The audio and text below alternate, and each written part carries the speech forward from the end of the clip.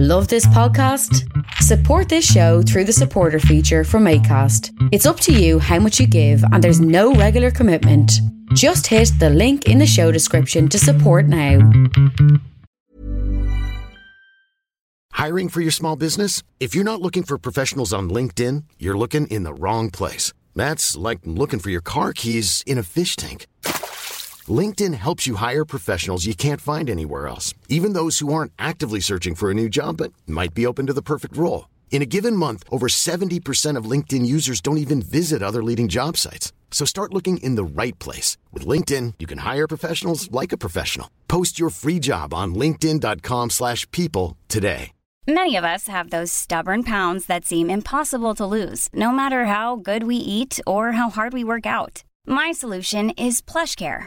PlushCare is a leading telehealth provider with doctors who are there for you day and night to partner with you in your weight loss journey. They can prescribe FDA-approved weight loss medications like Wegovy and Zepbound for those who qualify. Plus, they accept most insurance plans. To get started, visit plushcare.com/weightloss. That's plushcare.com/weightloss.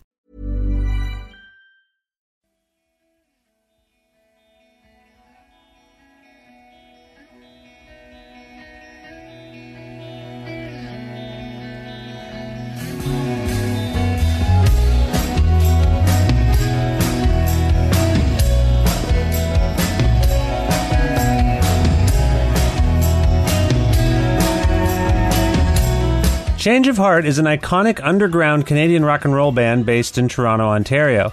Formed in 1982, Change of Heart initially consisted of singer-guitarist Ian Blurton, bassist Rob Taylor, keyboardist Bernard Meza, and drummer Ron Duffy.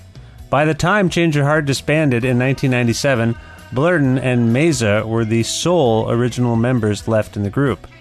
A rather different 13-person version of Change of Heart entered Reaction Studio in early January of 1992 to record the album Smile, which would come to be regarded as a landmark effort in Toronto music history.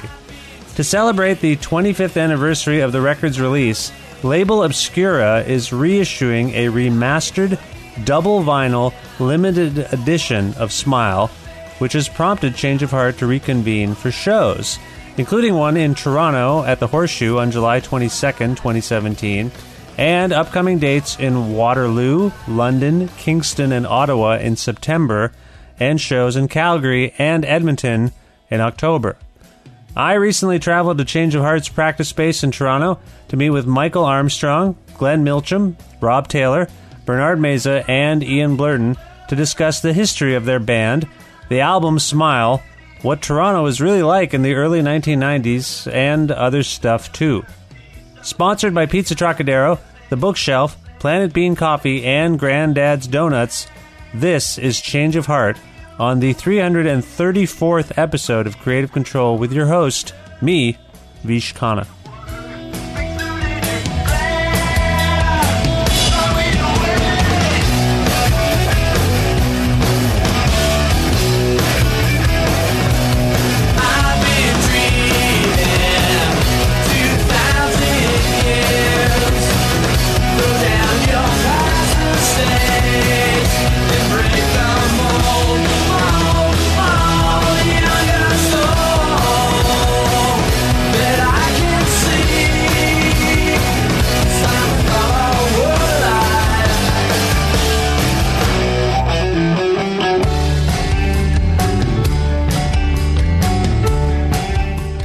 Guys, we should actually, because people are going to be listening to this, I need everyone to introduce themselves by name and identify, just so people can understand everyone's voice, figure out people's voices. So I'm Vish.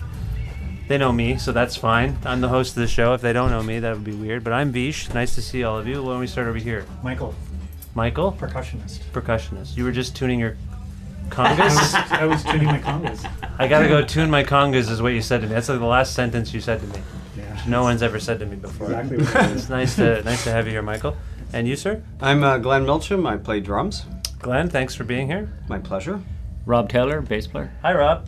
We've talked a lot already. We've been talking about stories. We've been telling stories. It's been nice. Nice to see you, Rob. And you? Bernard Meza, keyboards. Hi, Bernard. How are you? Pretty good. Haven't seen you in a while. I know. How you been? Oh, pretty good. Who's this? Oscar. My baby dog. How old is Oscar? He's an old guy. He's getting on 12. 12. Well, he looks good. He looks happy. Yep. And you, sir? Ian. Hi, Ian. How are you? Great. How are you? What do you do? I play guitar and I sing. And you sing. So he's found something in my bag. Uh-oh, do you Got have any granola bars food in your Yeah, bag? in there. Oscar, get out of there. What are you doing? If you ever had food in your bag, then yeah. Yeah, sorry about that.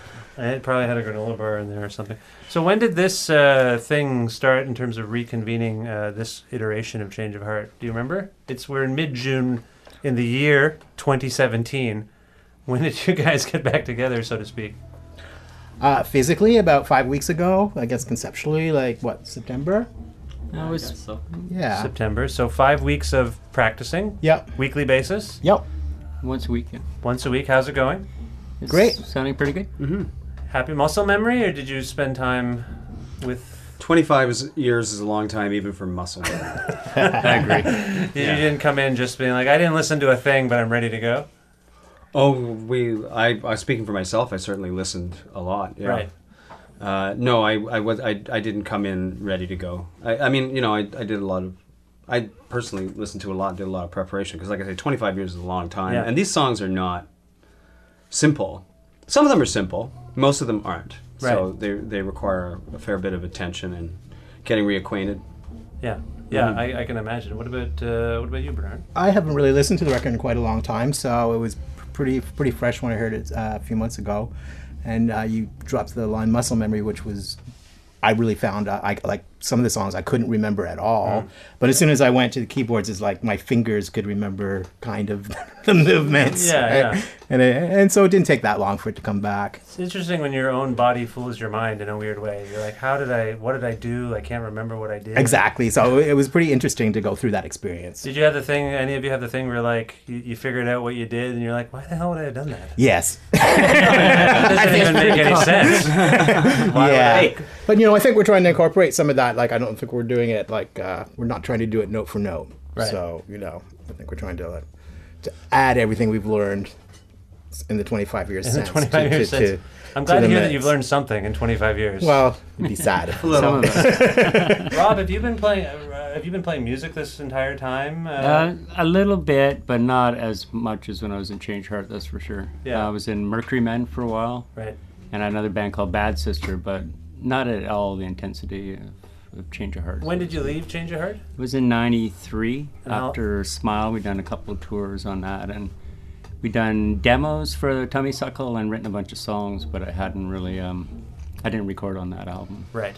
So. And how long were you in that band before you left? In Change of Heart? 11, 12 years. So you'd been in the band So 12 Ian and I years. started the band in 1982, so Right. almost 12 years. Right. Ian, that must have been difficult to lose Rob at that point. Yeah, it was. Must have been a tough of course one. it was. Yeah. And so this is your idea, Ian, I presume, to What? get everyone back together to No, celebrate. actually, it was Tim from Label Obscure. Tim Lidster. Yeah, he kind of just put the whole thing in motion. Really? Just About reissuing the record and then doing then the idea obviously came up of doing a show. This isn't the first time Change of Heart have kind of reconvened, No, right? this is like the third. Third time. Yeah. But why? But it was just, this is because Smile is 25. Yeah, essentially. but also because he's reissuing the record Right. and the record never got, put out on vinyl and all that stuff. Yeah. So what's the experience like revisiting the record for you? I'm sick of listening to it personally. Because you've had to, do some remixing and... No, Michael re-edited it and remastered it, and then Joe worked on it a little bit. Yeah. So yeah, just listening to it over and over again.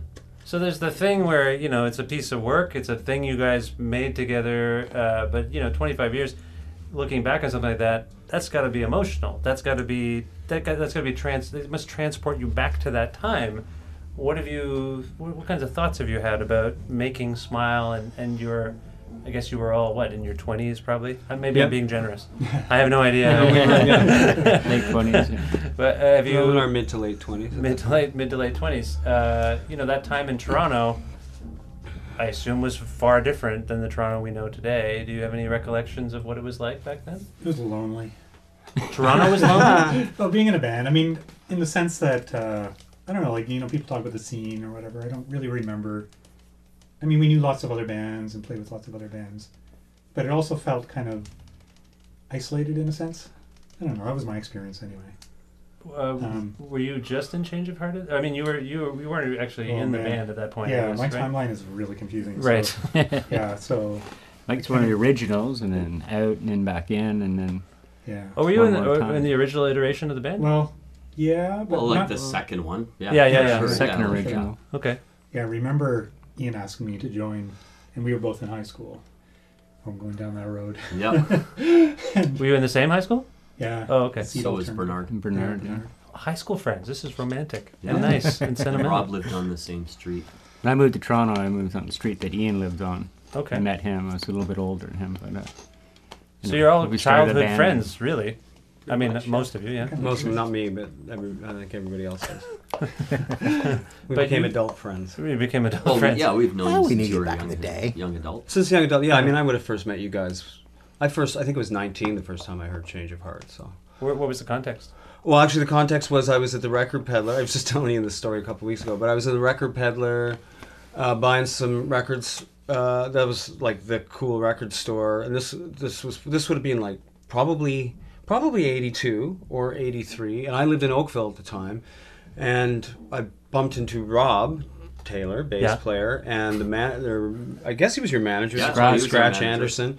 And they came up to me. I know we just started talking, and they gave me a compilation cassette called "Arming the Hand," which had 2 or 3 Change of Heart songs on, and some solo stuff for Bernard's, and some things that Scratch did. And I took it home and listened to it, and I remember really liking the Change of Heart stuff, and thinking, "Oh, Change of Heart are good. They sound like Echo and the Bunnymen. That's cool." So and then I moved to Toronto, started playing in a lot of bands, and just knew these guys from the Beverly. And there was a time shortly before we made this record when Ian and Bernard were my next door neighbors. And see, my experience of the record is really different because I joined the band. I was in a lot of bands, and then Ian called me right before they made the record because the previous drummer, Ron Duffy, left. And they needed a drummer, so he basically called me and said, "You want to do this record?" Mm-hmm. And I said, "Sure." And then very shortly after that, I got a call from Blue Rodeo to come and do their record and stuff. So once I became a member of Blue Rodeo, it was kind of going to be apparent that my time in Change of Heart was going to be short because I was going to start having these commitments with Blue Rodeo, and I make my living as a musician, so I didn't, that's where I was going to go. Right. But it was it was really special for me because I was making a record with these guys, and there was all these people. It was live off the floor. There's, I don't know how many people at one time, like 12 people. 13, I think, at one point. 13. So we had horn players like Something. Ernie Toller and Michael White. I played with Ernie before many times. Ann Bourne was playing cello. I knew Ann. I ended up having a child with Ann like about 6 or 7 years later. Congratulations. And thanks. Thanks, I appreciate it. It's a little late, but thanks. I'll take it. Better late than never. And and John Boras, who I subsequently played in bands with and had been playing with, and Groovy Religion, and played with him for years, and all these people that I had a connection with. Don Kerr, Catherine Rose. So all these people. Alistair Jones.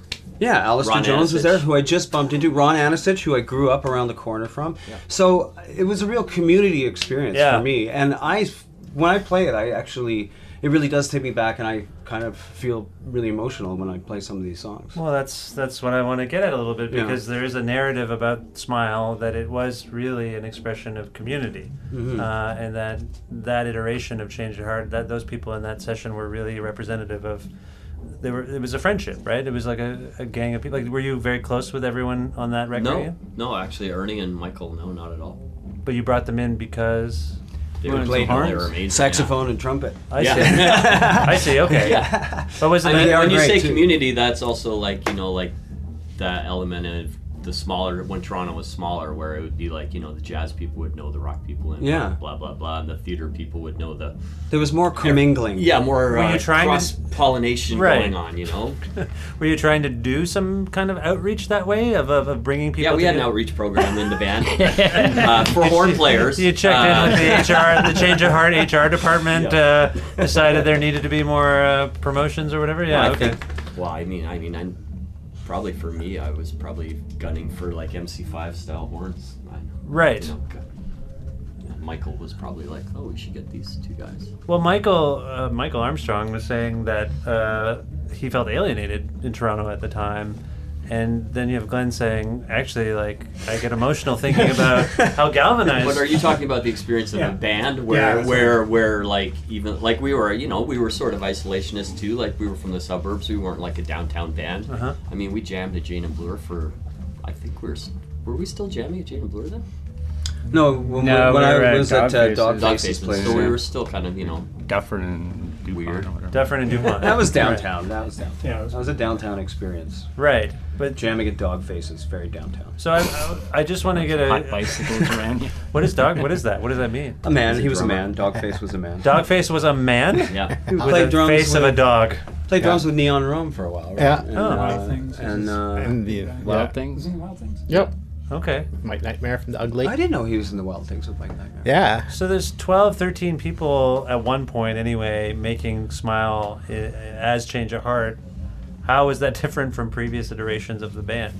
That was obviously, I assume you're pointing this out. It's notable because it was an expansion? Well, before we would go into the studio and we would, do bass and drums, guitar, like beds, and then do all the overdubs of vocals, and piano, or whatever else we wanted on the record. Right. And, take a while. And the core group was how many? 4 generally. Four 3. people. Yeah, 4 generally. Right. Yeah, I mean, Smile's like completely live, right? Yeah.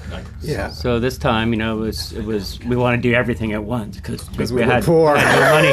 We had like $3,000. Company gave us zero to do it was now or never. There's a gang vocal that was overdubbed, right? Yes. Yeah, like the thing on Coma is. Well, it wasn't overdubbed. It was. Oh, it wasn't overdubbed? Recorded, sampled, and then played into the. That sounds so complicated. Why would you do that to me and yourselves? I'm trying to wrap my head around what you just said. No, so what was the intent there to try to do everything live? I mean, it's easier, it's cheaper. Well, it's the best quality sound for the least amount of money. That's it? Probably, yeah. But was there a spirit reason no, I for think it? we had $2,000. Yeah. Literally, the budget for the record was $3,000, and Yeah, we were kind of at a place where we had been treading water for a while. We had a couple tours booked that didn't follow through on because of injuries within the band and Injuries? bit of bad luck. And it really felt like it was like we have to do this now or never. Oh, I see. Really. Did it seem like it could be a swan song, so to speak? Like, if we don't do this now... If we waited if we waited much longer, who knows, but there was definitely a sense of immediacy. There's also the Zen Arcade, like, that's recorded live to 2-track, I think. Pretty sure it is. Oh, the record? Yeah. Oh, like, I see. Like, you were knocked out in 4 days, basically. Right, and that was you identified with that efficiency or that... Yeah, absolutely. Well, we love that record too. I mean, I know Robin, I liked it. Yeah. So there's a... No, Michael, you liked that record. I love it. You didn't like that record. You didn't? There's no keyboards on that record. There's no keyboards on the record? It's okay record. No keyboards on Zen Arcade. So you guys met in... 0 out of Most 10. of you met on the same street or in high school. Keyboards are unusual, Bernard. On I some know. Level. But I assume they're very pivotal to the Change of Heart sound. Yeah. So where did at that time? Was there ever a conflict when you have a guy who's like trying to make a record like Zen Arcade? Within us or between us and audiences, maybe. Audience, yeah. I don't think with us. I think we enjoyed and like we relished that. Right. Yeah. The fact that we could go from playing like the poppiest song to like something a little heavier and just irritate people, Yeah, I remember like setting up before a show and just you could overhear, oh shit, they got keyboards. This is gonna suck. This punk band has keyboards basically. But yeah. Oh, dude, we played Gilman Street with keyboards and just having to carry the keyboards across the pit was like, oh man, it was the looks. Brutal. You've mentioned it now and you're laughing about it, but how fazed were you at that time even by these kinds of external perceptions of what you did? Those are really funny. They're funny, right? Yeah, they're really funny. They don't They were bother funny you. then too. Yeah. Well, no, I mean sometimes I remember people? specifically opening for Sebado once and people making fun of us and like being very Like, okay, well, fuck you, indie. You don't know anything about indie rock, blah blah blah, or whatever. Right. Not that matters now, but just a lot of back and forth. I do think in the history of Change of Heart, people have had trouble figuring it out. Like Glenn says he heard a mixtape, and you guys stuck out. And I think you always stuck out. When I think of the band and seeing you guys, okay, here's the thing. The first time I saw you was actually opening for the Tragically Hip. I was one of those people on that arena tour, and I was really blown away because I wasn't expecting this band. At that point you had a video circulating. I'm a kid, by the way, compared to you guys. Just keep this in mind. I'm not making apologies, but I'm a kid. I was watching TV. I was like, oh, this band seems really cool. But that record, Smile in particular, still stands as this landmark for a lot of people in indie rock circles. Like, this is a huge record. Do you have any, in revisiting it now, do you have any sense of why this is sticking out, like, for people and for you? Like, no idea yet? No. I think I do. I think it's because the songs are really good. I mean, I think it's a great collection of songs, and it's like, it's got a powerful theme. Like, the themes of the record sort of keep revealing themselves as you listen to it. There's the whole environmental thing, and there's the whole thing kind of about community and about all the things happening in the world, and looking for positivity, and the songs are really strong. Like, a lot of these songs really move me still.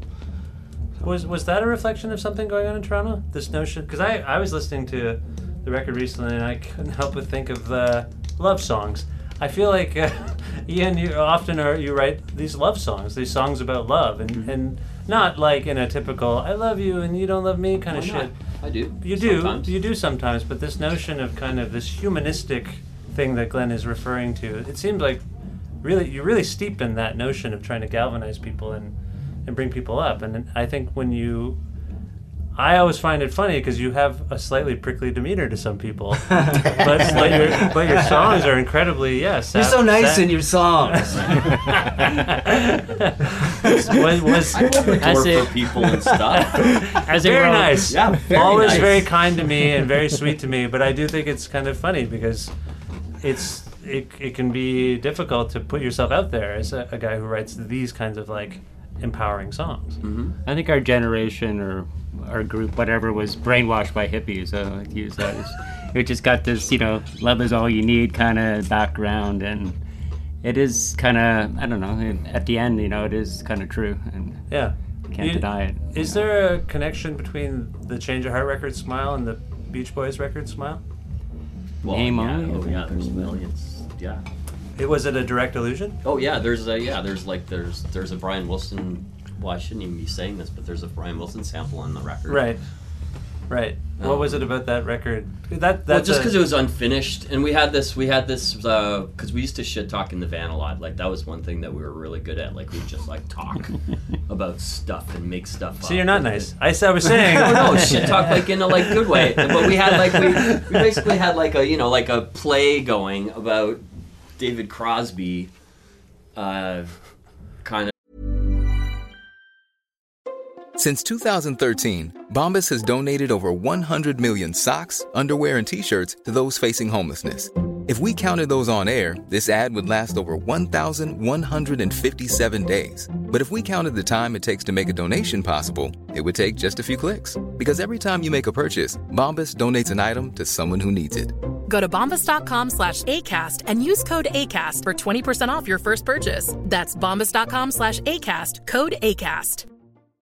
Millions of people have lost weight with personalized plans from Noom. Like Evan, who can't stand salads and still lost 50 pounds. Salads generally for most people are the easy button, right? For me, that wasn't an option.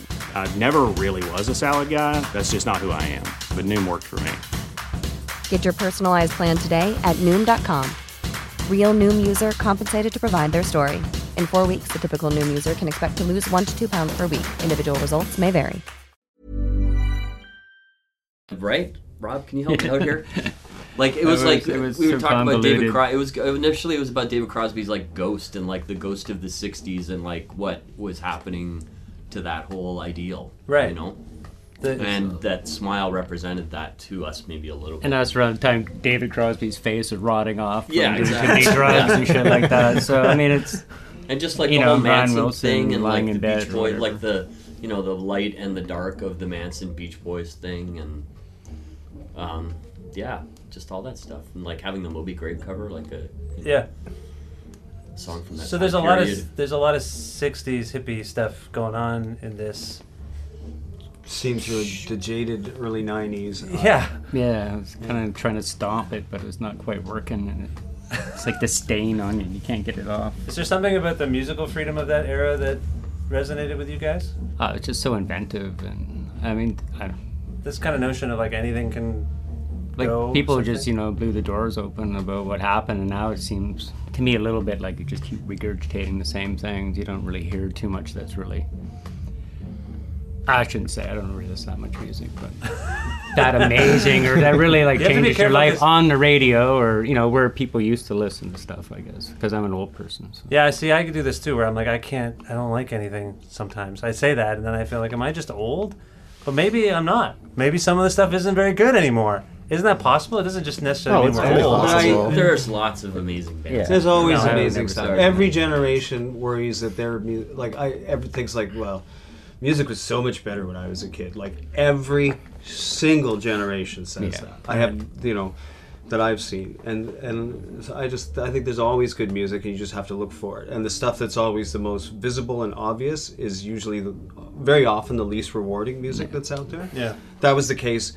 In the 70s, I'd listen to Captain and Tennille every day. Now everybody talks to me about how amazing music was in the 70s. It's like, well, I remember Captain and Tennille, Bay City Rollers, that was what you heard everywhere. Yeah. What you heard everywhere was not good. Right. And what you hear everywhere now is also not good. And that's just the way, and 20 years from now, you're going to walk into Shoppers, you're going to hear some shit music. Is it because we need distance maybe to appreciate things more? And maybe. Well, and also you've always had to dig for good music. You have to dig for good music. Yeah. That's I think that's there's a glut, and you got to dig for the good stuff. Do you remember? Do you have any recollection of how Smile was received when it came out? Pretty good. I think we get generally got good really reviews and amazingly stuff. bad review in Your Flesh. Oh yeah, I remember. Really bad. Really bad. It was awesome. What you like? It was lovely. Your Flesh was a Detroit magazine, right? Minneapolis. Minneapolis, right? So they were pretty. What was the complaint? Oh, White Boy Funk. I remember that one. Yeah, just all sorts of stuff like that. Is it because of you? Yeah, it's your fault. Yeah. Well, no, we figured it out. It's Glenn's fault. Yeah, I concur with that. What did you do? Just the beats? I'm white and I was trying to be funky. There was something going on in that era. Like Mike, you played in King Cub Steely as well. Also White Boy Funk, all the time. Yeah. No, there was something happening in that era where punk and there was also the cross pollination again. Like I remember one of my favorite shows we ever played was New Kingdom, us and Jawbox.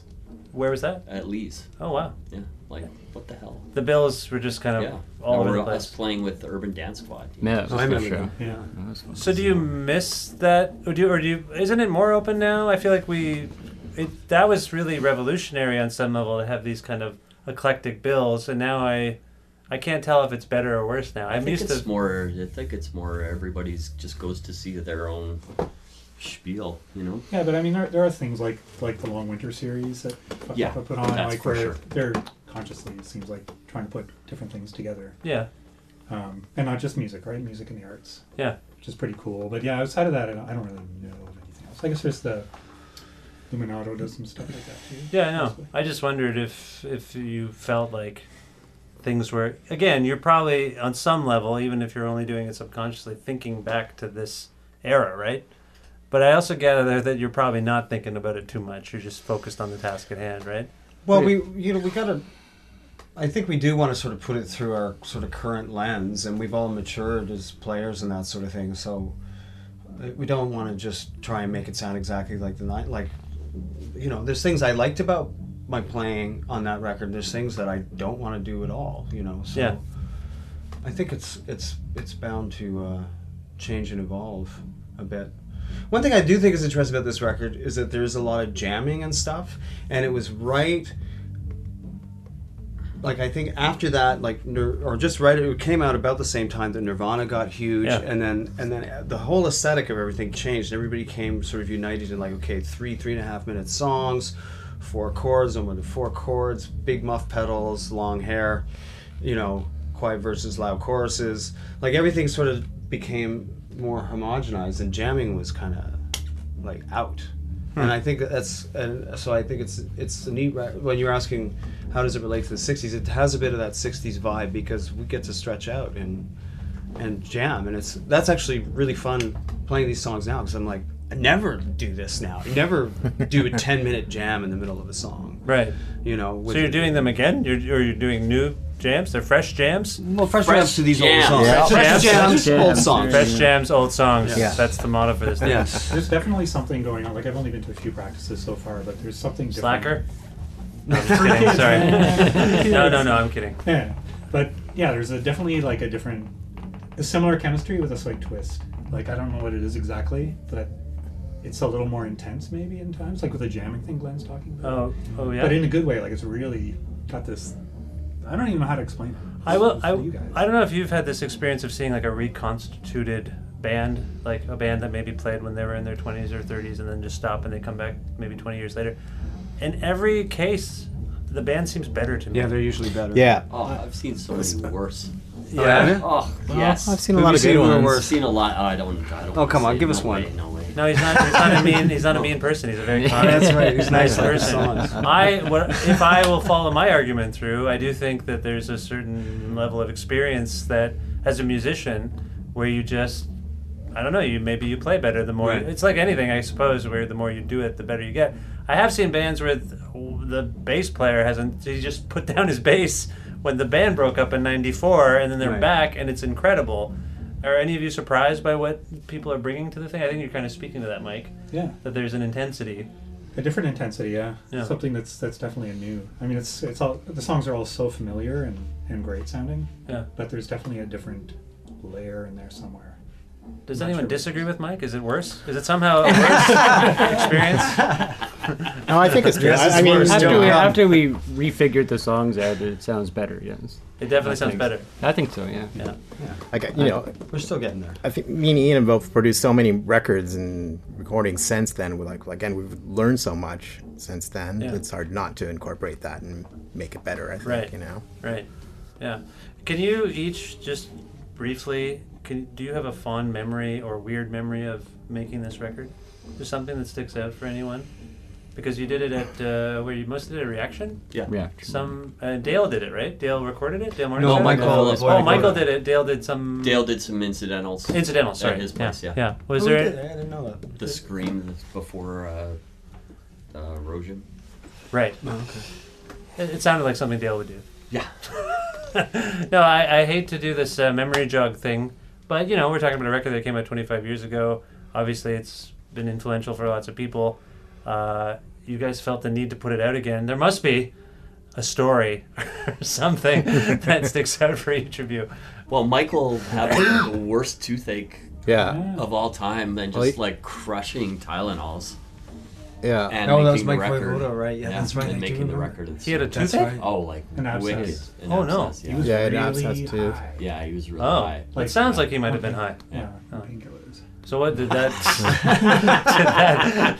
Subtle burn! Funny thing, didn't why not have my memory stuff too when we worked with him 2 years later? My memory is just seeing I think just a room full of people playing a song and everyone's kind of locked into this. It's like, wow, this is some kind of weird magic, Yeah. It's just this everyone Bernard's got someone assisting him, and even in the sound room, he got other people moving faders, and I was like, just this whole the little industry. it was a live mix, right? Yeah. So there was no automation, all this stuff going on, and it was just no Pro Tools, no automation. It's like, wow. I just want to say that's the main thing I kind of remember is the intensity of that communal effort. It was a unique recording situation that I've never been in before or since, where that many people are all trying to make it happen all together. Because you're on a budget, you're on a deadline. Yeah, exactly. And it was also just really cool, like super cool way. Yeah. It's not, nobody makes records like that anymore because it's like not. They didn't even then. Well, yeah, they didn't even then. Yeah, because it's a pain in the ass in a lot of ways. But it's an amazing way to make a record. Yeah, and it's risky because it's not. I guess now you can go back and clean it all up on a computer, but then like that was it. It was done. But there's something liberating about that too, isn't there? Like it's just that's what it is. Like I can't do anything to it. That's what it was like in the room. It's liberating because you have to give up control, right? Yeah, like it is. You have no control. Like and in a sense, that's kind of what makes it special. I think because it really is a document of that time, like that specific 4 days. Yeah. Right. Like even when we started playing the songs live, I remember I would change little parts between the recording and just because those songs, a lot of them were freshly written a couple weeks before, and everything was so fresh. Songs evolve.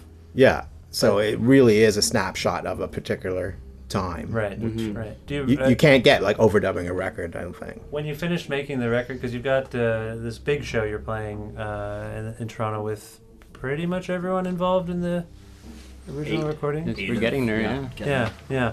So when you initially started staging it, playing it live, did you have everyone play Smile? Back in the day? Pretty much everyone who's playing this show played the record release parties and the Montreal show. But after that, you pared down. Yes, you were back. That was really expensive to do. we had a couple of extra singers for a while too. Yeah, there. Right. So what happens? So you're doing this show and the record's coming out. What happens next with Change of Heart? We do a big show with everybody, and then we do a bunch of shows without everybody. Are you going to do more shows? Yeah, we're going to do 6 other shows with just the 4 of us. You are? Sorry, Mike. You can't do it, Mike? Why can't you do it? Oh, I'm sorry to hear that. That's sad. Well, that's great. I didn't know that. And then does it mean... I was thinking about this. 25 years ago for this record, 20 years ago this fall, Change of Heart stopped. Did you know that? Do you remember this? Because I remember this myself. It means something to me because just before they stopped, and you guys weren't all in this configuration, I guess, but Change of Heart did a 3-night stint at the University of Guelph at the Brass Taps. Oh, yeah. For the Steel Teeth record. Oh, yeah. And you got heckled, and it was weird. But I was there. I went to all 3 nights, and that was 20 years ago this fall, and that's the first interview I ever did in my life. Oh, wow. Was with Ian. And so it means something. I mean, for better or for worse, I'm still fucking doing it. And he would just clean up. But it's kind of special to me. Like, so this band and Ian and this thing means a lot to me. So I'm glad to hear that it's still going. And I say this with the love that you inspire me to convey into the world with your artistic expression. So that's great. Do you think this could keep going? Like, you're a busy guy. You're all busy people. Would you want to keep it going? No. He just says no. Yeah, he says no. I guess it's a finite thing. Well, I don't know. It could happen, right? Yeah, we could play some fairs. Probably best to come and see it while you can. See it while you can. Okay.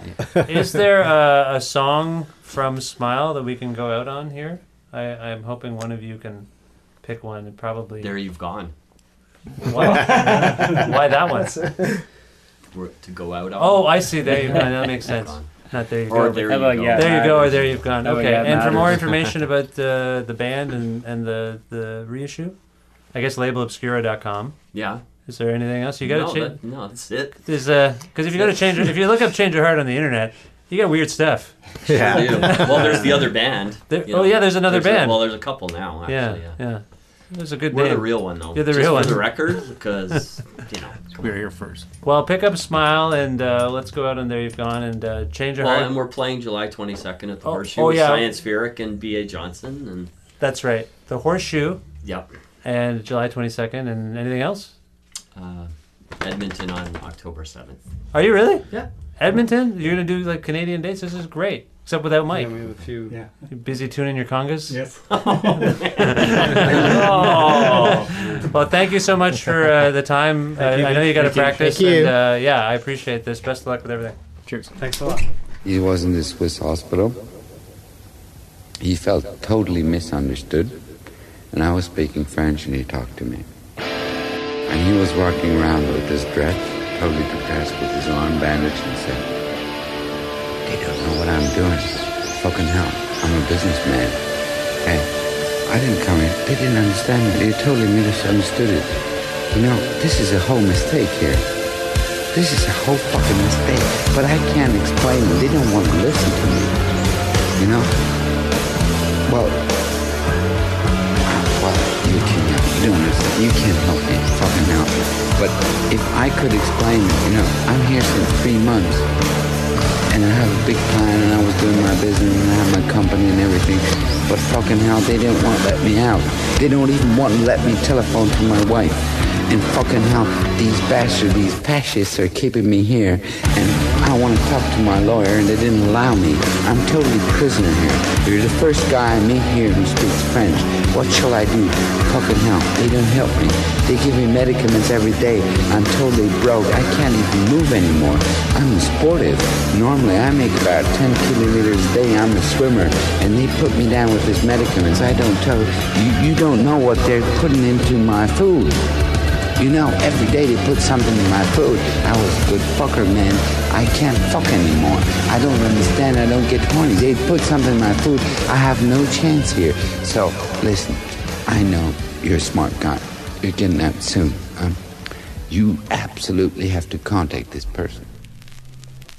Earth speaks in many voices. Listen. There you go, standing alone. Do you find there's no one home? And if I could tell you, and if I could find, I would know all the reasons why.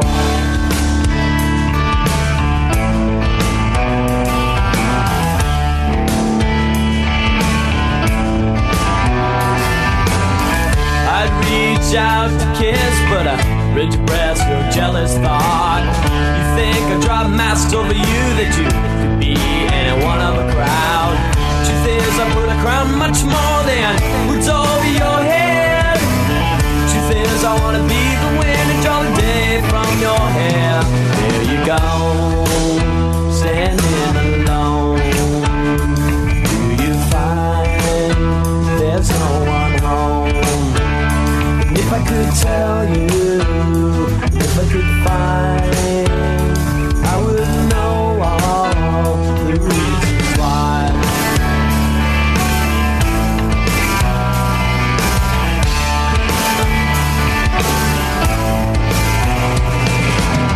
The sky's blue as perfume. You grab clouds and put them together. Sample this, how I feel when you ask. Sample this, when she asks, you could be anybody. Time of tide reaches out, crush rock and foam sand. I wanna pull all your doubts loose, draw your breath out. There you go, standing alone. Do you find there's no one home? And if I could tell you, if I could find, I would know all the reasons why.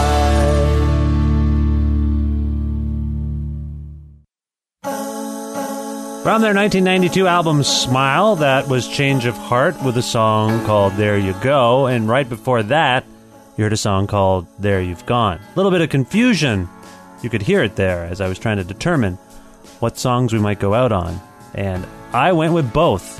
What the hell? What are they going to do, come after me? I don't think so. But you never know. Thank you, Ian Blurden and Change of Heart, for being on this show. That record means a lot to me. That band means a lot to me. And, you know, as I said there, very sentimental for me. Literally, the first person I ever interviewed in my life, Ian Blurden. So great to finally have him on this show. I've talked to him many, many times over the years for various things, but it's great to have him on this show. Speaking of which, this is the 334th episode of Creative Control, and it's a podcast available on most podcast platforms: iTunes, Audio Boom, Google Play, Stitcher, TuneIn, Overcast. It's everywhere. It's also on my website, vishkhanna.com, where you can learn more info about me and the show and other things I do. You can like Creative Control with Vish Khanna on Facebook. You can follow us on Twitter at Vish Creative. I'm at Vish Khanna. And a version of this show airs every Wednesday at noon Eastern Standard Time around the world at CFRU.ca, or if you're in the Kitchener-Waterloo region, on your radio at 93.3 FM. You can also visit our Patreon page, patreon.com/Creative Control, to make a flexible monthly donation to the program to keep the podcast going. And if you do so, I'll send you a t-shirt. I have t-shirts at my house. One of them has my face on it. The other one has the name of the show in pizza lettering. Pizza. I like pizza. So yeah, patreon.com/Creative Control.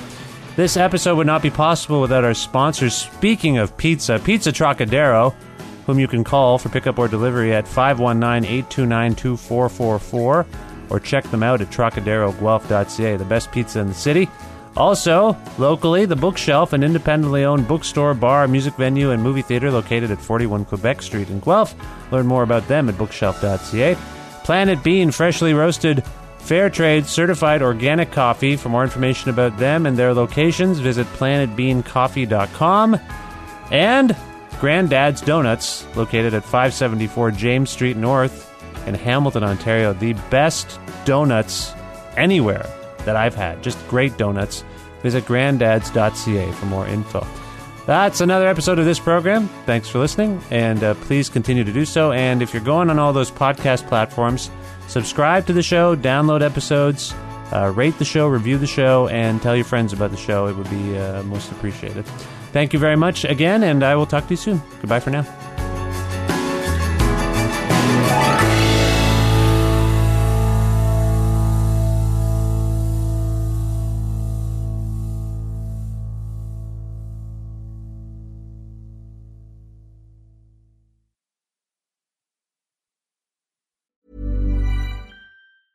Hey, it's Paige DeSorbo from Giggly Squad. High quality fashion without the price tag. Say hello to Quince. I'm snagging high-end essentials like cozy cashmere sweaters, sleek leather jackets, fine jewelry, and so much more. With Quince being 50 to 80% less than similar brands. And they partner with factories that prioritize safe, ethical, and responsible manufacturing. I love that. Luxury quality within reach. Go to quince.com/style to get free shipping and 365-day returns on your next order. Quince.com/style. Imagine the softest sheets you've ever felt. Now imagine them getting even softer over time. That's what you'll feel with Boll & Branch's organic cotton sheets. In a recent customer survey, 96% replied that Boll & Branch sheets get softer with every wash. Start getting your best night's sleep in these sheets that get softer and softer for years to come. Try their sheets with a 30-night guarantee. Plus, get 15% off your first order at bollandbranch.com. Code BUTTERY. Exclusions apply. See site for details.